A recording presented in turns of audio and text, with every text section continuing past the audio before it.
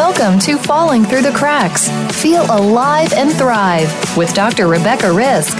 Do you ever feel that even though nothing seems seriously wrong and you pass all the medical tests, that you still feel that your health, pain, and fatigue are completely out of control? It doesn't have to be that way. Listen to the tips and suggestions given on our program today and take back control of your health. Now, here is Dr. Rebecca Risk. Hi, everybody. Welcome to Falling Through the Cracks. Today, we're talking with Dr. Sandy Skotnicki. She is the founding director of the Bay Dermatology Center and is assistant professor at the University of Toronto. Today, we're discussing her book, Beyond Soap, the real truth about what you are doing to your skin and how to fix it for a beautiful, healthy glow. So, Dr. Sandy, welcome to the show. Thank you so much for having me. This is great. So, what inspired you to write this book?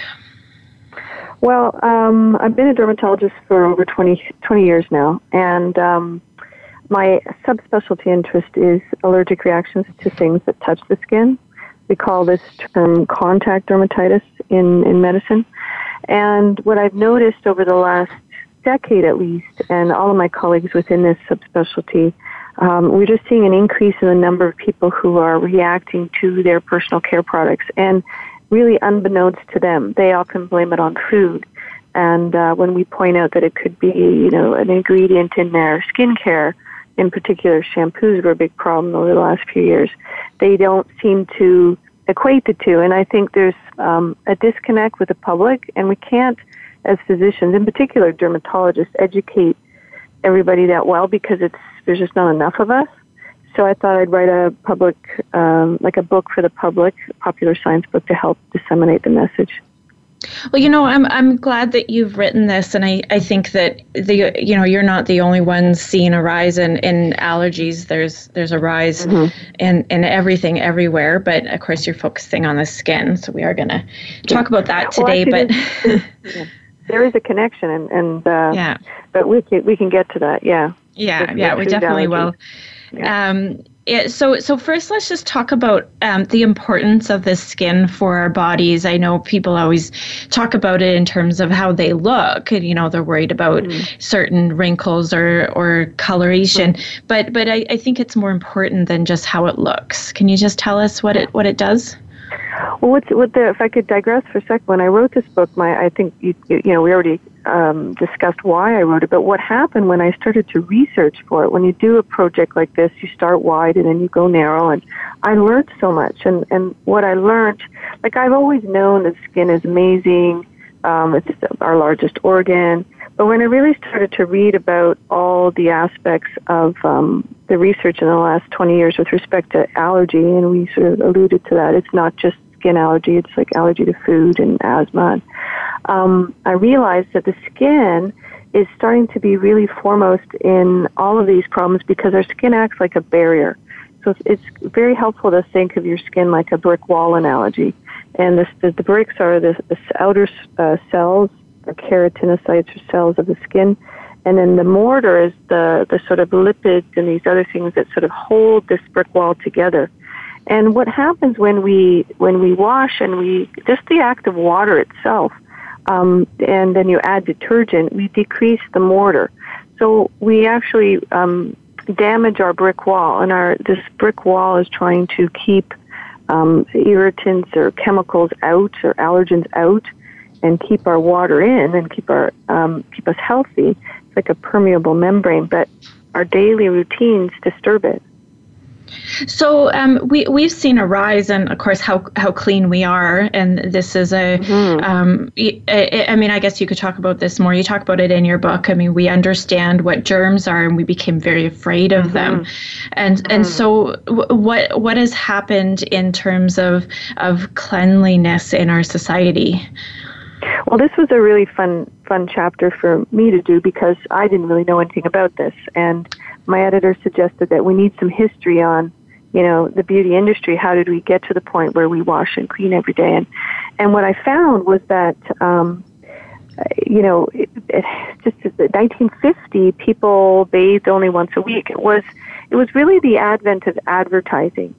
So the first mass beauty product that was ever produced was soap, and that's Ivory. because it went from a commodity, which is just you went to your local grocery store and they cut off a block and they gave you some, and there was no branding.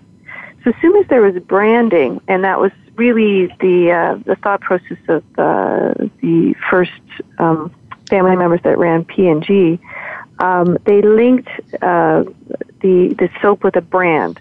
And then what they started to do is they started to advertise. So as soon as they started advertising in about the 50s, the link was, if you use soap, you'll be beautiful. If you use this soap, and the ads are actually hilarious. If you look back at some of them, use your soap for a supple, and you'll find a rich man. Like they're crazy ads. And so what happened was it went from a tool of hygiene, and soap was remarkable. It saved thousands of lives during the war. And then once we understood the germ theory and washing your hands before surgeries and washing your hands to prevent the spread of colds and flus and disease. But when it was linked to beauty, it took off. And, indoor showers in 1950 and 60 were like less than 50% of North American households. And then it went, and it just skyrocketed, the production of soap. So that's how sort of the patterns have cleaned. So now what's happened is we equate a daily shower and washing and our hair and everything, and washing our kids every day with something that's healthy because we've been told to do this by advertising. But actually it's counter to the academic literature. Washing and cleaning too much is detrimental to your skin. In particular, old-fashioned soaps that are pH balanced. So, this is interesting because what most people do, especially when they have a problem, is they'll clean it more. Yeah. More. And and then they'll use more products and different products, which you talk about in your book, that then the products end up being the problem, and then they use more of it, and they're going in this cycle. Yep. Yeah. One thing you talk about as well is the skin's microbiome, and I think that's important to talk about because we're so afraid of germs, but we don't realize how some bacteria is beneficial. We know about our gut now; this has become a thing, and I think people understand that more. But the rest of our bodies, I don't think we quite have that awareness of.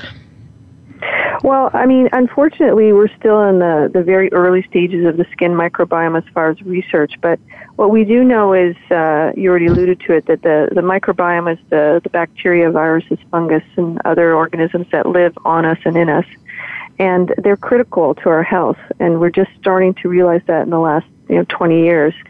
I like this analogy with respect to, the gut and the skin. You think of your skin has millions and millions and millions of bacteria or organisms, microorganisms, and they're there for a reason. Early on, they're there to train your immune system because your immune system doesn't know what's a good bacteria or bad bacteria, so it has to be shown that through training. And then what happens later on is if you think of your skin microbiome, let's say as a movie theater, all the seats are occupied by good bacteria. They're supposed to be there. And when you use antibacterials or you do things that potentially will remove those normal bacteria, you empty out seats, and that's when the resistant bad bacteria can come in, and that's part of what we're seeing in the gut. And we don't know everything about the skin yet, but we do know that microbiome bacteria diversity is very different in diseased skin, like with patients with eczema or psoriasis. Mm-hmm. Well, and I did a show earlier this year with Ann Bilkey, and she talked about the microbiome and her garden, which was really interesting because everybody's, and this is the same analogy, everybody's spraying pesticides in their gardens and wondering why things are dying. And what she did was actually feed all the bugs that were there. And then she had this beautiful garden, and her neighbors couldn't get the same thing, and they had the same soil. And I bring that up because what we're talking about is to have healthy skin would be, I would guess, to feed your own microbiome and have that healthy instead of killing it off. Well, that is part of it. Like I said, we just don't know right now. I think what makes me more frustrated is, again, it's another tool to make more beauty products and sell more stuff. But I'm trying to look upstream. The upstream issue is water and cleaning and just our social norms. Like if we did that differently, especially with our kids, if products were made differently that were pH balanced, because you need an acidic pH of the skin to have a healthy microbiome. We don't understand all the workings of that yet, but our skin is acidic. And when the pH goes up and becomes alkaline, it damages our ability of the skin to act as a barrier. It doesn't work very well, and it probably is doing something to the microbiome. The analogy of that is interesting, and that's what we call, with the garden there, that's what we call biodiversity. So it's not about good and bad, it's about having a diverse collection. And, I gave a talk on this, and I had this video, and I wanted to see how many people actually figured it out. So if you heard about the story of the wolves that were reintroduced into Yellowstone Park. Yes. Yeah. Yeah, and it changed the whole, it not only changed the animals, but changed the landscape, like the rivers and the plants. When you don't have diversity, when you take away all the bad ones, or you have too many good ones, there's not a healthy balance. And it's the same with the gut and the skin. The issue with the skin is we don't know everything yet, but I do know this, that we've definitely changed it with our modern grooming habits, and we've done it in an exponential graph, because really, I'm not sure how old you are, but my great-grandparents would have bathed once a week, maybe, and they would have sponged. And this rapid change in how we've taken care of our skin and really removed or changed probably the microbiome, I think has resulted in disease, and that's what's been known as the hygiene hypothesis, or now it's called the biodiversity hypothesis. Well, and there has been a rise in eczema. When I was growing up, there wasn't very much of it, and you talk about this in your book about how common it has become. And do you think that there is a link to that and all these products and this cleanliness? Most definitely, yeah. I mean, it's not every dermatologist and academic agrees, but you know what? What I found was that again, when I was researching for this book, I read so much outside of my own specialty, and you don't know what you don't know, and a lot of physicians work in silos. And what I realized was all the research that was going on with the skin barrier and the sort of changes in the pH, which lead to this leaky skin, which can potentially trigger atopic dermatitis in patients who are genetically predisposed. So think of your skin like the ultimate barrier. And when you wash with a high pH soap, you damage that brick mortar, right? And so then it's leaky. And then allergens can come in, or just think of them as chemicals. And that can jumpstart eczema in people that already have a genetic predisposition, like say their mom had eczema or their dad had eczema. And that seems to be what's turning on a lot of these people. And if you look at the incidence of eczema in children, in 1949 it was around 5%, and now it's just under 30. So when we look at patterns of disease, you can't explain that rapid increase genetically. I mean, genes don't change that fast. So there has to be an environmental component. And I'm writing a book chapter on some of this now for a science book, and I went even deeper into the science. And there's a link just even with water that decreases the mortar. And the more hard the water is, like if it's got a lot of minerals, it affects the pH, and that can actually lead to eczema. So just the act of washing, and then you add detergent on top of it. I think we have. It has a role to play. Medicine's not black and white, as you well know, but there is definitely a role to play with how we clean ourselves inside and out. And this also, when I say inside, means like your food is clean, your house is clean, your water's clean, all of that. I mean, and when you tell people that, they're so adverse to, like, they get all like, I can't shower daily. Oh my God, that's gross. Or, what do you say? Yeah. My lettuce has to be dirty, and there has to be a happy medium. It's not one or the other. And I think where we really need to make an impact is with the children, because that's where we can make the difference. Well, we are seeing a change with the children, and there's so many things that are a component, and one of them is the pesticides I talked about on our food, which is killing all the bugs. So, and then we've got, also our own cleanliness, not just our bodies, but in our homes. We're not using natural cleaners, which is what my grandparents would have had access to. Now we have these chemicals that we're using, and we don't understand what that is doing. Our environment is too clean, and we don't have that balance of the bacteria that would deal with the bad bacteria anymore, because we're killing all of it, and we're doing that everywhere in our soil, in our homes, in our bodies. Yeah, I think some of it though is to look at it the other way around though too. What you're doing a lot is not targeting the bad bacteria by using a lot of cleansers and things. You remember that empty seed analogy. You're actually removing the good ones, so that the bad ones have a chance to take their place. And that's what I try to tell patients. Like, think of it the other way around. If I don't wash, I'm going to get a bad infection. No, you're actually setting yourself up for a potential bad infection by over removing your good stuff, because then there's empty seeds.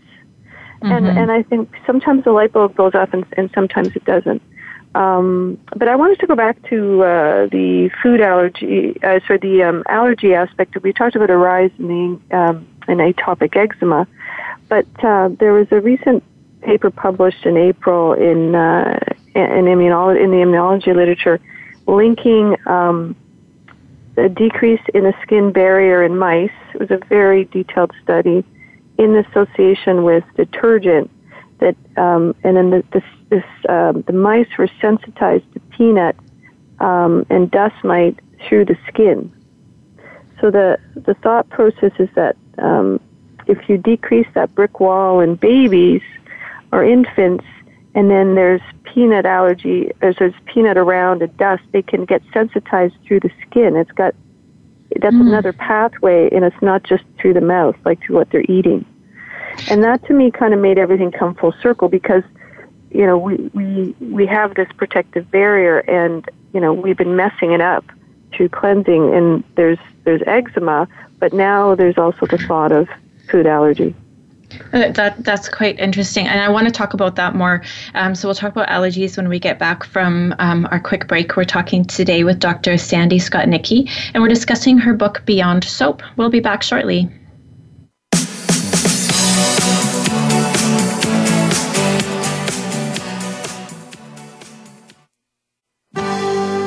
Your life, your health, your network. You're listening to Voice America Health and Wellness. The largest syndicated alternative health talk program has come to the Voice America Network. The Dr. Bob Martin Show is the program that will answer your health questions and help you to heal your own body of many different ailments. Each week, you'll hear the answers that Dr. Bob gives to his callers that help them to be their own doctor most of the time. We'll also discuss developments on the healthcare front and what you need to do to keep your body in top form. The Dr. Bob Martin Show airs Wednesday mornings at 9 a.m. Eastern, 6 a.m. Pacific on Voice America Health and Wellness. The Voice America Live Events channel is here now to showcase your corporate, individual, or organization's live event. Visit voiceamerica.com/live events to see all of our past live events and find out more. Whether it's a multi-day conference, special speaker, or single-day event, we've got everything to make your event a success. We can do a few hours or a few days. For more information about taking your event to the next level, call Jeff Spinard at 480-294-6417 or email info@voiceamerica.com. Again, that's Jeff Spinard at 480-294-6417 or send us an email to info@voiceamerica.com. Voice America is where you are and where you want to be. Join us around the globe as we broadcast live from some of the most interesting events available. Don't forget to view all our live events, including on-demand access to past events that you may have missed by visiting voiceamerica.com/live events. Your life, your health, your network. You're listening to Voice America Health and Wellness.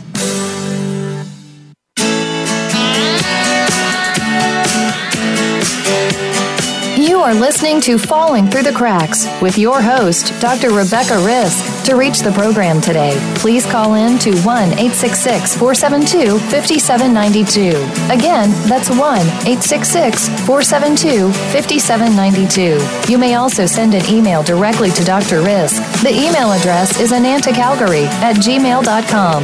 Now, back to Falling Through the Cracks. Feel alive and thrive. Hi, everybody. Welcome back. Today we're talking with Dr. Sandy Skotnicki, and we're discussing her book, Beyond Soap.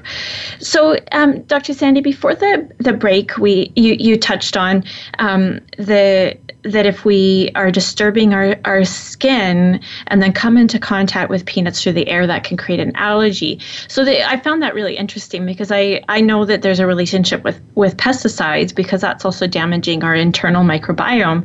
But of course, it does make sense that if we're disrupting our external, our skin's microbiome, that we're also setting ourselves up for this storm to happen. Yeah.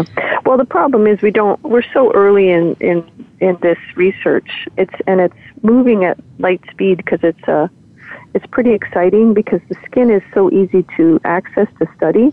And, some of the leaders in this are in California. Dr. Richard Gallows, a research dermatologist, who he just wrote a paper that showed that a normal bacteria on our skin called Staph epidermidis releases a peptide that actually can fight a bad bacteria called Staph aureus. And I mean, we kind of known this. Bacteria and molds and fungi, they've been fighting each other. That's how penicillin was discovered, right? It was a mold fighting a bacteria. They've been fighting each other for millions of years. So if you disturb that sort of those armies or those villages, I mean, that may be the trigger for some skin disease. Anyway, we don't really understand. Well, you talk a little bit about a product in your book, but it's very similar to something I have in my home. It's a little machine that will put out a bacteria back into the air, and I use it because I have animals and I want to just recreate a balance with that. And so it's basically reintroducing the bacteria that could be lost with over cleaning or whatever. And I find it very helpful. And so it's interesting that these things are coming up, that we have access to those now. I also travel with this bacteria. So when I go on an airplane or in a hotel. Where do you get a live bacteria? Yeah, it's called Better Air. And you can get units that go on your furnace. I just have one in my bedroom. And then there's a little spray, so you can travel with the spray. So I spray it in my car, and I travel with it. I spray it definitely in the airplane because he told me about the studies they did in airplanes. And, it makes sense that this is something that we need to now be reintroducing because we've spent years killing it off. And our fear of germs, once we, understood germs, we started to go, they're all bad and kill them. And now we're going, okay, now we've got super germs and super bugs and we've got to get that balance back into our environment. Right. That's the hard part, trying to get people to see that because there's the fear aspect. But, and again, if you write a book that's easy to read, like one of the things that I've really loved about the book, and it wasn't my initial reason to write the book, was this whole sort of, well, it's changed how I look at skincare. It's changed how I wash my children. It's, not all natural is good. A lot of natural is bad.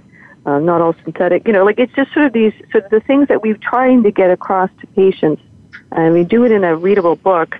You can really help a lot of people. And wade through all the nonsense that's on the internet and Instagram.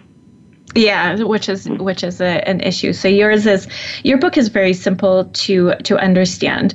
And one thing you talk about is the why these products are causing an issue. So you said earlier that you specialize in the allergy aspect of dermatology. So what kind of things are you seeing that are on the allergy side? Well, again, if I could digress for a second, a lot of times we'll have patients come in and they have had rashes for a while, or they have reactivity, and they're like, all I use now is natural stuff. And so the first thing I want, and one of the things I wanted to get across in the book, was that a chemical is a chemical, whether it's synthetically made or naturally made, and your immune system has to deal with it. And so you can become allergic to something that's plant-based. Like I always say poison ivy is natural. So unfortunately, what we're seeing a lot of increases is reaction to natural-based skincare because it's not regulated very well. And essential oils in particular, they have many great benefits, but they can also, inside the essential oil is hidden many allergens. And then, of course, you've got your synthetic fragrances or just fragrance in general. And then some of the preservatives. There we had a huge, and we still are seeing a big reaction to a preservative called methyl isothiazone. We short form it MI, and then some formaldehyde preservatives. And then there are hair dyes and lanolin and some nail products that are quite allergenic. That sort of rounds off the top categories. But the knee-jerk response by patients to go more natural when they have rashes, I think, is part of the issue and part of the thing that makes us frustrated as dermatologists because they can also cause allergy. Whether something is toxic is a different question. Is it good for the earth? Can it be a hormone disruptor? But when we're talking just straight rashes, natural products can be just as problematic as synthetic products. Well, and that's good to point out because, sometimes when I have somebody come in and go, well, why can't I eat, this certain food or this whatever, it should be good for me. And I have to explain it doesn't matter. If your body's reacting to it, you're reacting to it and you need to stop. That's the bottom line. Mm-hmm. I always like the poison ivy's natural, and they go, oh, yeah, okay, that makes sense. Yeah, yeah, exactly. I mean, it's a plant. It's a beautiful plant. Oh, it's a green plant, but it can give you the worst rash around. No. Well, one thing I want to talk about is the beauty industry itself. I think a lot of people assume that products out there will be safety tested and will be protecting them. Is that and somebody's protecting them from issues? Is that the case? Well, I think, again, if we look at I'll talk about the U.S. first. If we look at the U.S., the cosmetic and safety, what is it now? It's called the cosmetic, it's part of the Food and Drug Act. It's under the Food and Drug Act for the FDA. And, it's interesting, they've updated the food aspect and drug aspect, but they haven't changed anything to do with the personal care or the Cosmetic Act since 1938. It's definitely changed since then. Even just from listening to this show, let alone what we just know, it's definitely changed. Right. So there were two senators, California's Dianne Feinstein and Maine's Suzanne Collins, who introduced new legislation in 2015 known as the Personal Care Product Safety Act, but it hasn't moved. It would give the FDA more jurisdiction over what's in personal care products, because as it stands now, the Cosmetic Act that was written in 1938 in the U.S. was basically when soap production started to really increase, and the government gave the running of it to the trade. So the beauty industry is regulated by the beauty industry. Now, if that's not the biggest, conflict of interest, now they do have some certain, checks and balances within it, but it's very hard. Like, big companies don't want to be told what they can and cannot do, right? Yeah. In Health Canada, it's under the Food and Drug Act, and, there are issues. And it's interesting that there's, what's her name now? She did a report, Julie Gelfin in 2016. She's the Environmental Commissioner, which is sort of a watch dog over the government. She's not an elected person.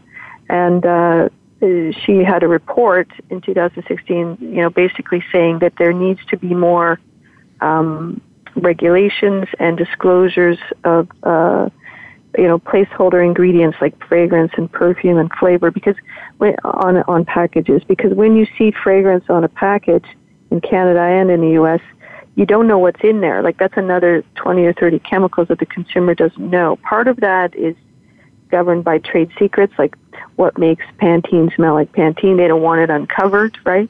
But I think there has to be more disclosure of what's in those fragrance placeholder names, Because when we have a patient that's allergic to something, we can't tell them how to avoid it because it's not going to be written on the package.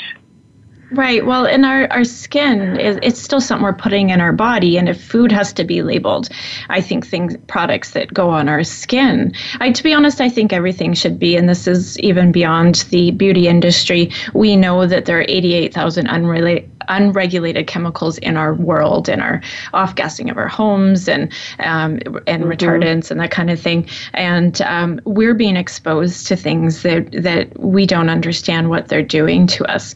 And this is one of those industries that really, safety should come first over going, oh, it's our trade secret. I think our health is more important. The FDA has no jurisdiction right now on the Cosmetic Act, right? And in Canada, I don't know what's happening. We've written to them a couple times, a group of dermatologists, and said we need more, disclosure on fragrances and labels like they do in Europe, which I talk about in the book. But nothing is moving anywhere. It's hard to go against the big lobby groups in the U.S., I think, and in Canada. I'm not sure why we haven't changed anything. So I want to talk about just the fragrance part, because I don't think everybody will understand. I read your book, so I know the term fragrance on a label. What does that mean? Okay. So if you want to produce let's say you want to start your beauty industry and you want to produce a lotion, you've got to go to a chemist, or if you know what formula you want to, they put all these chemicals together, and that's your formula, right, for the body lotion. And if you use, so there's so many chemicals that you can choose from in the cosmetics database, and if you use certain ones that are considered to be fragrance molecules, then you can't label your product fragrance-free. You could label it unscented if the resulting lotion didn't smell. So you have fragrance molecules in your lotion, but when you smell it at the finished product, there's no smell, so you can label it unscented.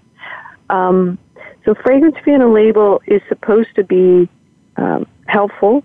The way that some manufacturers, because now there's a push, like a lot of people do want fragrance-free products, they get around it by putting in organic, like they'll put in, so I was just in the grocery store the other day, I picked up a bottle that said fragrance-free on it, and it had lavender in it. That's not fragrance-free. Lavender has fragrance molecules. So the labeling is very frustrating. It doesn't always help patients.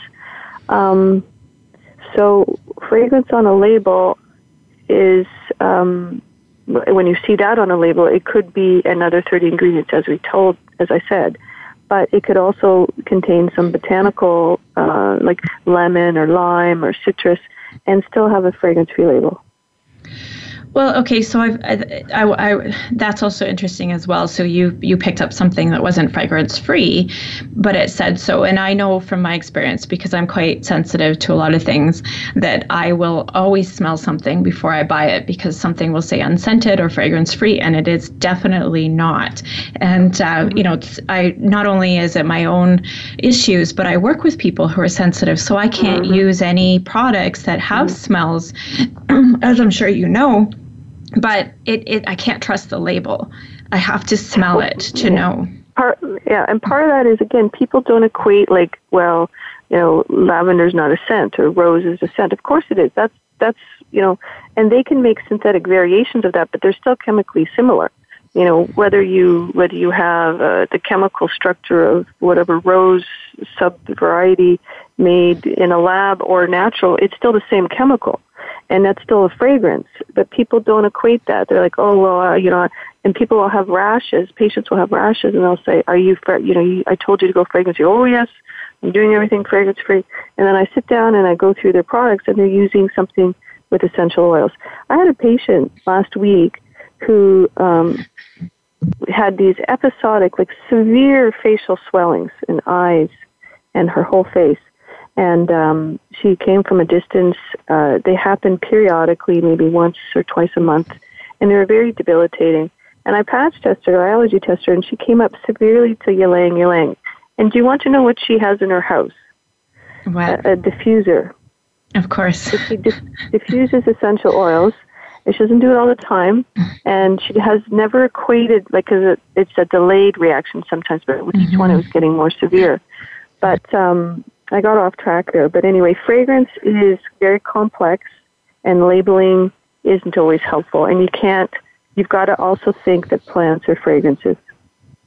Well, and I think that's important that you brought up, even though she was using a diffuser, she probably thought it was natural and didn't think about it. Yeah. But also I counsel people every day, even if because I'm dealing with people who are chronically ill, and I don't know if the chemicals in their home are bothering them. So I have everybody do a chemical detox and just change over to natural products so that we're not adding to any issues. And it's very important to do that anyway, because we don't know what these are doing to our bodies, but also, using those scents in your home and how many things we're exposed to, especially when there's no regulation on a lot of these products, they can, and as you say, be a delayed reaction. So we don't know that they're causing us harm.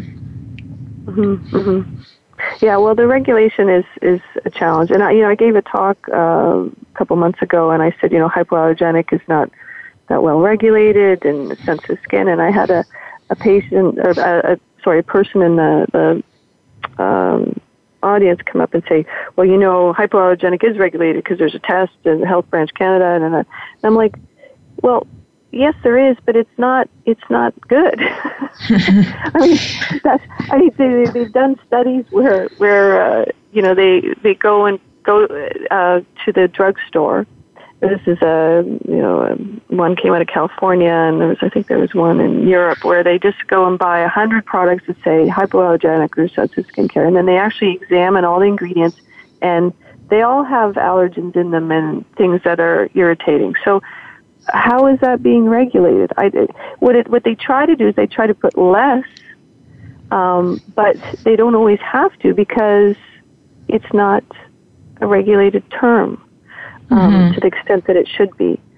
So, I find it frustrating. We get frustrated as dermatologists. Yes. Yeah, and I understand what you're saying. So there's that if it says hypoallergenic, it may still contain some of the top chemicals that are allergens, and just maybe a less component. Yeah, and so then you can buy something that says that and still react to it. Totally, and that's part of why I have lots of people in my office, because they, I'm using all this, I'm using all that, I'm still having a problem, and I'm like, pulling my hair out.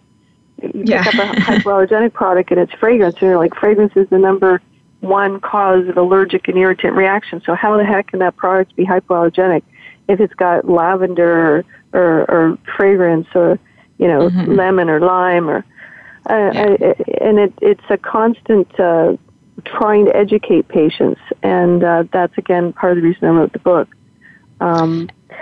And it's interesting. I what I've found, because it's been out now since May, is patients will come in and they go, "Wow, I didn't really know any of that," and wow, that makes so much more sense. And I'm not itchy anymore, and it's that kind of thing that really is where the light bulb goes off, and they realize.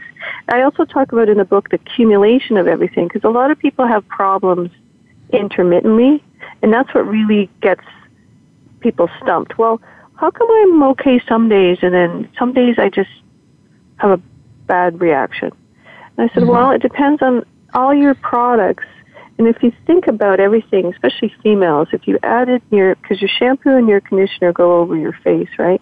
So you add those two products, plus your cleanser, plus your moisturizer, and your concealer, and this and that. You add all that up. That's about 300 chemicals or 400 chemicals. And they all have to play nice together. And sometimes your skin's just like, oh, I've had enough. I'm done. You get a little red, you get a little goes on strike. You get a little burning. And people want to know why. And we're like, because you're using 10 things. Yeah.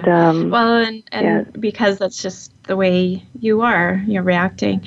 We're going to take a quick break. We're talking today with Dr. Sandy Skotnicki, and we're discussing her book, Beyond Soap. We'll be back shortly.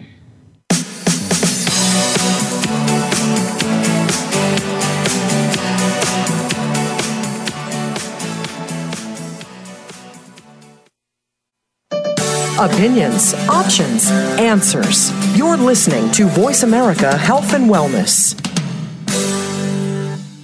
Take us on the go. It's even easier now. The Voice America Talk Radio Network has a mobile app for iOS, Android, or Amazon Kindle. Visit the Apple App Store, Amazon, or Google Play to download the app powered by Aircast. It's free and no registration is necessary. In minutes, you could be enjoying your favorite Voice America Talk Radio host no matter where you are, in the car, out and about, while traveling, or anytime you can't be close to your computer. Catch up on the archives you've missed or discover new shows on the spot. Search Voice America at your favorite app store. What causes us to be sick? We're not talking about the actual illness or the scientific cause of illnesses. We're talking about your body and health. Listen for the healing whisper of return to peace. Each week, host Dr. Marianne Chase shows you how to listen to your heart to identify poor health, stress, and disease. You'll learn how to heal energetically and spiritually as well as physically. It's time to depend less on the drugs and more on the heart. The Healing Whisper airs live every Friday at 11 a.m. Eastern Time, 8 a.m. Pacific on Voice America Health and Wellness. We're on the pulse of the world with great shows and hosts. The Voice America Health and Wellness channel is also on Twitter. We've got ideas to keep you healthy, breaking health news, and more. Follow us on Twitter at VoiceAMHealth. That's at VoiceAMHealth. Opinions, options, answers. You're listening to Voice America Health and Wellness.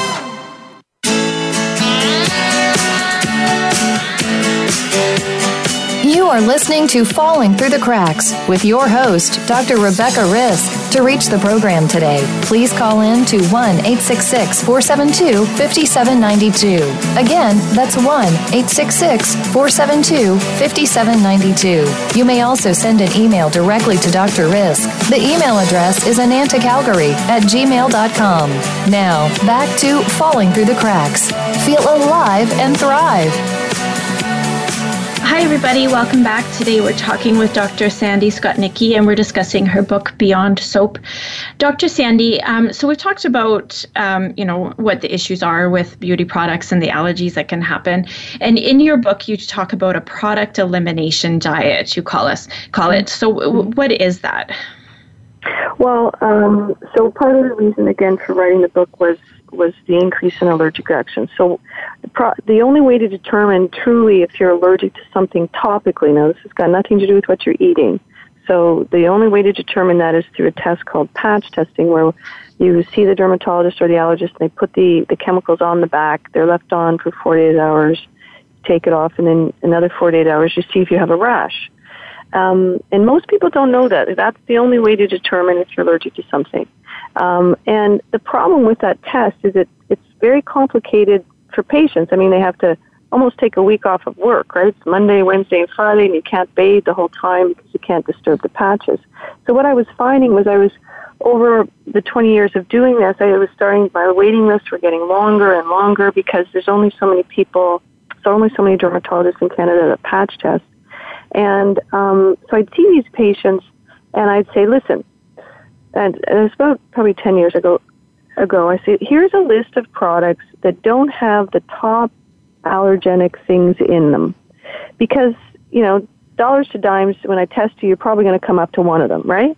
So it was a way of giving people something to try while they were waiting to be allergy tested, because I would like to test people if possible. It's just very time-consuming for them, and I'm only one person.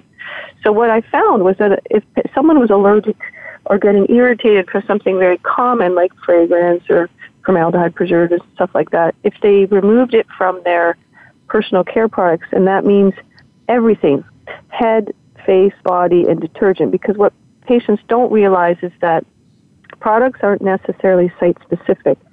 Your shampoo, interestingly, won't affect your scalp at the onset. It'll affect your face.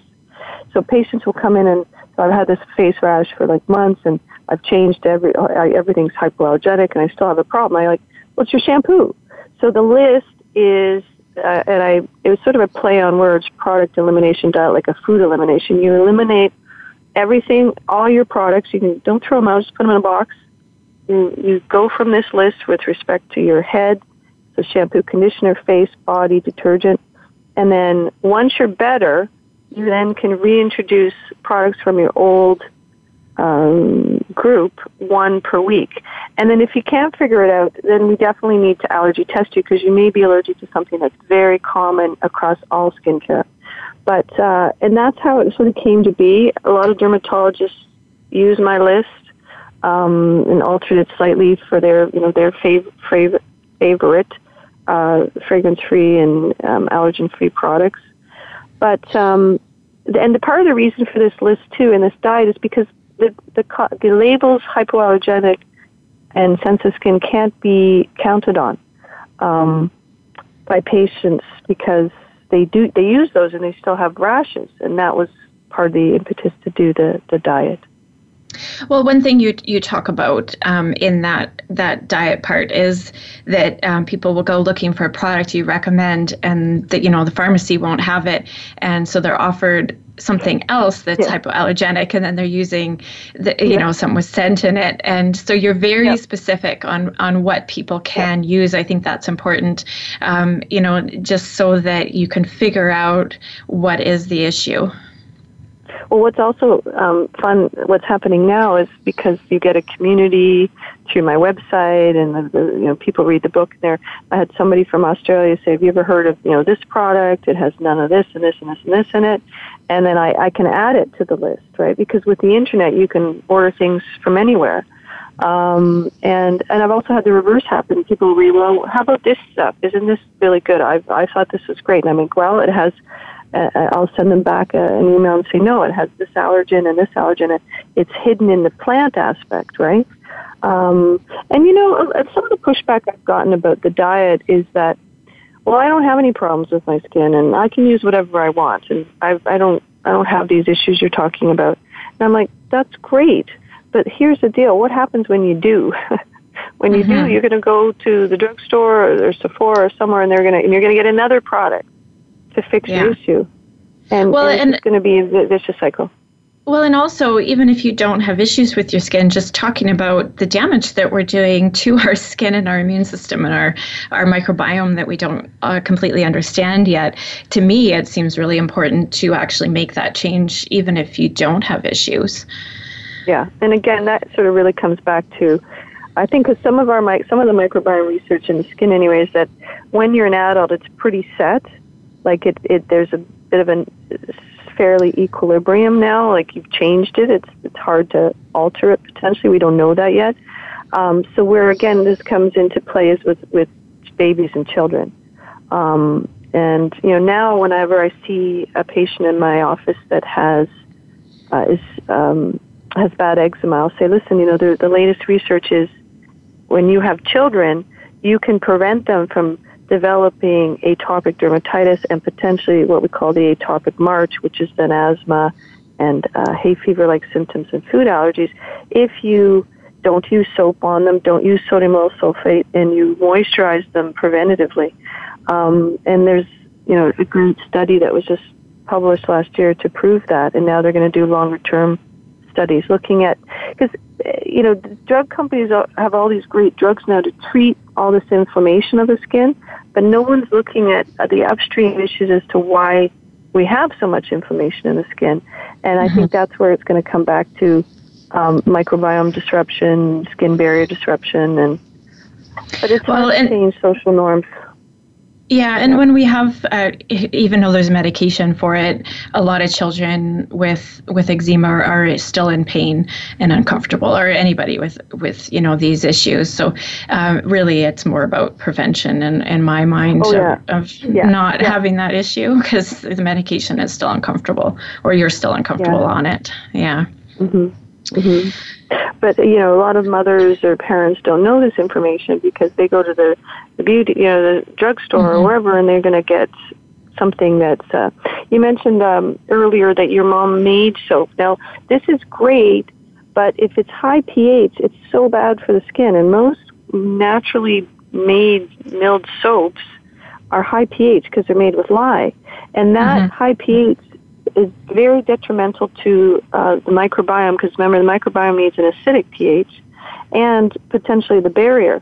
So we try to not have patients do that. And I think there's a big push towards go more natural. And with the soap aspect, it's not a good thing. The soap has to be pH modified, and water itself. Water is quite, in certain areas of Canada, very alkaline. And again, the pH of the skin is acidic. So we want to have a cleanser that actually helps to bring down the water the alkalicity of the water. And if you soften your water, you can decrease the pH of the water.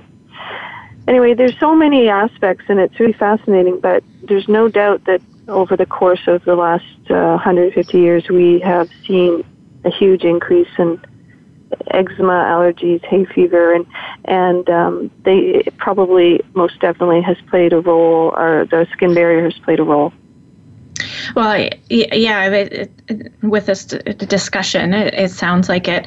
One thing I want to bring to people's attention that you talk about in your book is, you list all the 26 top chemicals, but of course that changes. You say the beauty industry changes, and you also talk about how if a natural product works, the label can change. I've actually had this happen to me where I used something for years and all of a sudden I was reacting to it, and I, found online they changed their recipe, and then I couldn't use it anymore.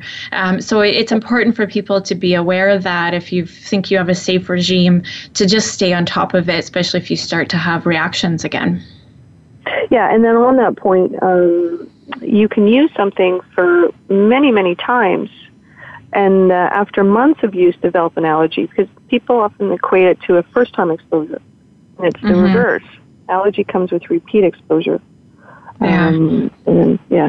So it's probably something you've used for a long time and you think is safe because, I've been using this shampoo for 5 years, so why would it matter?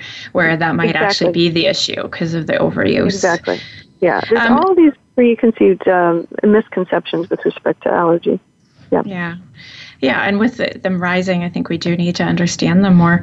So thank you for bringing that information forward. And I know your book is a great reference. And then your website as well, you say in your book that you keep that up to date. So can you give us that information so people can find, your website? Well, it's basically just my name, drsandyskotnicki.com. But if you just Google Beyond Soap, it'll come up.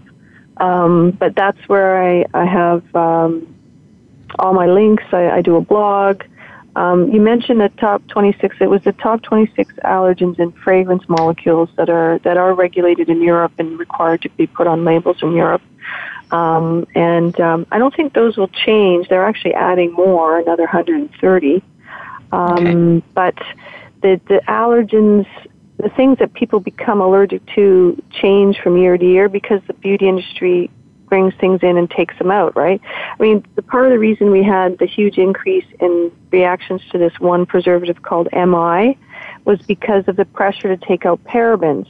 So companies started to take out parabens because of the fear of endocrine disruption, and then they put in this MI preservative, which caused a huge outbreak of allergic reactions.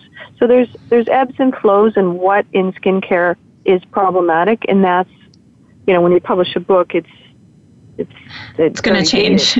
So By the time you were done writing, it was probably had changed. Yeah. So, which is the lovely thing about the internet is we don't have to go, that book's out to date. We can still read your book, understand the information, and then find the updated list on your website, which is great. Yeah. Well. Yeah, and I want to thank you for joining me today. I really love this topic, and I'm glad that we were able to share it. Well, thank you very much for the insightful questions. It's nice to get a long format to really delve in and chat about things. And I hope my book helps people. It already has, and I hope it continues to. And I thank you for inviting me. It's very nice. Yeah. Well, thank you so much. And for anybody who wants more information on my story or my journey back to health, you can find that on my blog site at dr-risk.com. And be sure to follow me on Facebook, Twitter, Instagram, and LinkedIn. And you can always send me an email at anantacalgary@gmail.com. Thank you so much for listening today. Be sure to make today a great day.